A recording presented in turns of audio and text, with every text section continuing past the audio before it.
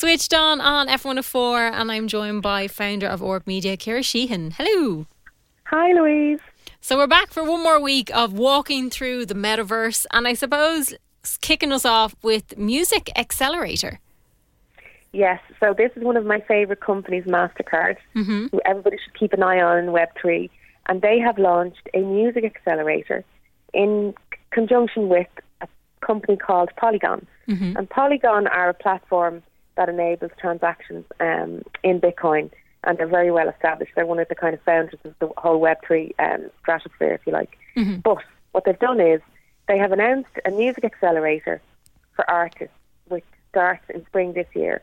And it's to help artists get established in Web3, and it's to educate them and show them how they can leverage the Web3 technology and other blockchain innovations in the music industry.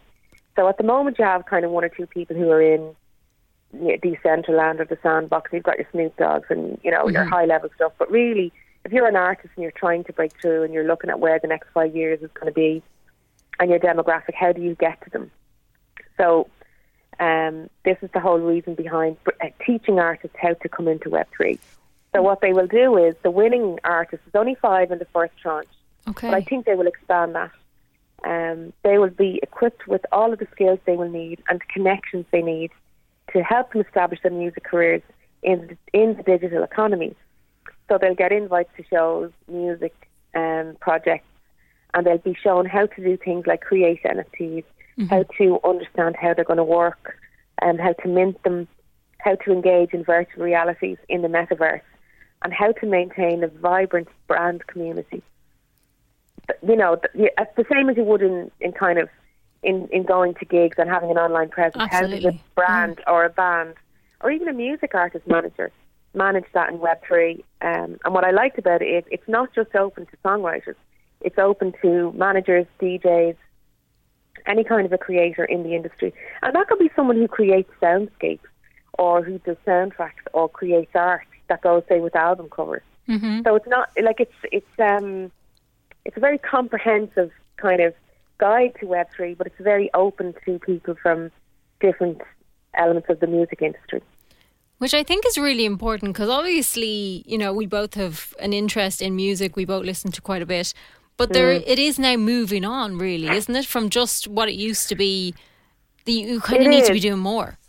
You do. And the funny thing is, if you look at the demographic of the decision makers in the music industry at that level, a lot of them wouldn't be in a Web3 space, and they wouldn't be necessarily connected to what's coming through.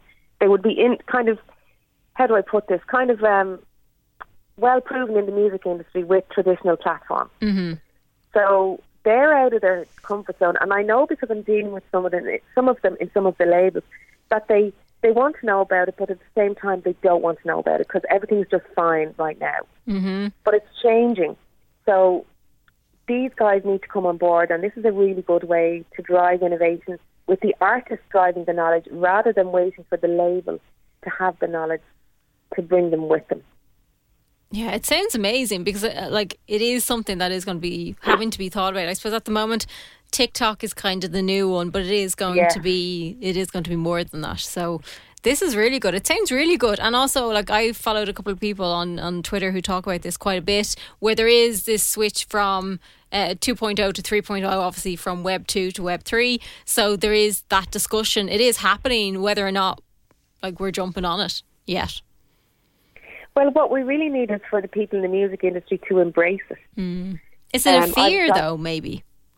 Do you know what? It's kind of, and I hate to say this, it's kind of happy and they're nappy syndrome. Yeah. Things are working for people right now in a nice way, and they don't really want to disrupt it unless it has to be. So while you have people your Snoop Dogs and your people in Decentraland, that's far away. That doesn't really affect the standard sales and music consumption and streaming that most labels would have at the moment. But that will change. And, I'm dealing with one or two innovation managers in different labels in the UK, and there's one of them who's really innovative, but the rest of them think they're innovative, but they're actually not. So it's the beginning of a culture change, I think. And the fact that it's backed by MasterCard is really going to bring credibility. And the artist will have that credibility over and above other artists coming through. And it would also show the labels up and people who are not making the decisions they need to make. Yeah, it'd be interesting to see now how that grows. It sounds really, really good. And then to move on to Chat GPT. Yes. What is this? I know. Yeah, I know. It's another one of those words, like Roblox, that you really have to concentrate on. So the world has blown up with the Chat GPT lately. And I've kind of had my eye on it last year. I was watching the behind the scenes conversations, and it's all kind of a bit scary because it's like AI and it's built by these really clever people on the back of a framework of an open learning framework, right? So, the basic stuff is that it's a chatbot, and it was launched in November 2022 in beta mode. The other scary stuff is that it's really clever and it's been trained by really clever people over a period of time, and following the release of it, their company was valued at 29 billion. So, wow, this is like mega. Yeah. So it's trickled out into the market. So when it was launched initially, the thing that caught my imagination was that people were posting on Twitter who were doing exams in the Ivy League schools in America that they had used it and they had got the grades they wanted, and were quite open about it. And I didn't know whether this was hype or, they were overstating the obvious. But it seemed to happen, and then it kind of got replicated across the Twitter sphere and different conversations. And I noticed this week that some of the universities around the world are having to take active steps to stop students using it for exams, mainly in college and mainly in courses where they have internet access to continuous assessments, submitting essays every semester, as opposed to hardcore exams in a room where there's no threat. So the academics have now started testing it against the answers that they're getting in. And the problem is that one of the ways they're using to test it is that the Chat GPT answers are more coherent, more comprehensive and stick to the point than students do. But that's how they're trying to spot the difference. And there's one university in Australia that's going back to pen and paper and is restructuring all of their exams to avoid the threat of Chat GPT infiltrating the system. Because that'd be quite tricky to tell, I think. Like, obviously, the certain things they're looking out for, but, someone could slip through the net and then get a degree and may not have earned it themselves, really. Yeah, so what they refer to that as is an integrity risk. So the universities need to protect their integrity, and they see this as a risk because obviously if it does slip through, people who are not qualified will become qualified. That's kind of scary. Imagine a doctor qualifying who isn't actually qualified. Yes. So it is a bit of a monster. I'm surprised actually that they've kind of taken so long to kind of catch up with it. They obviously didn't think it was going to be an issue or going to be a threat so soon. Yeah, they kind of sleepwalked into the future on this one. And now they're having crisis meetings about how exams will be marked and where protocols will be put in place to deal with plagiarism. Wow. Yeah, so it's definitely food for thought. And I suppose that goes back to the fact that we all need to be aware of what's happening and the chances of these things kind of not taking over, but they're going to be existing in our lives. And so, all these major companies need to be moving ahead and being almost ahead of it rather than waiting for it to catch up with them and then going, okay, we need to move on this. Yeah, that's easy to say, right? But the problem is that, and I know this myself, that the technology moves so quickly. Yeah, good point. When I saw that it was launched in beta mode, I thought, this is just going to be like Clubhouse. It's going to come and go. It's going to be no big deal. And it wasn't, and it's not. Because now it's going to infiltrate. At the moment, we're playing around with it. But as we do that, it's learning. So how do you stop this from multiplying and multiplying and multiplying and learning and learning and learning until it is actually a true risk to the integrity of educational systems?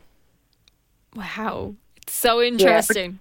You should have a go at it. Like, have you tried it yourself? I haven't tried it at all. I must have a look at it just to kind of see what all the hype's about, as they say.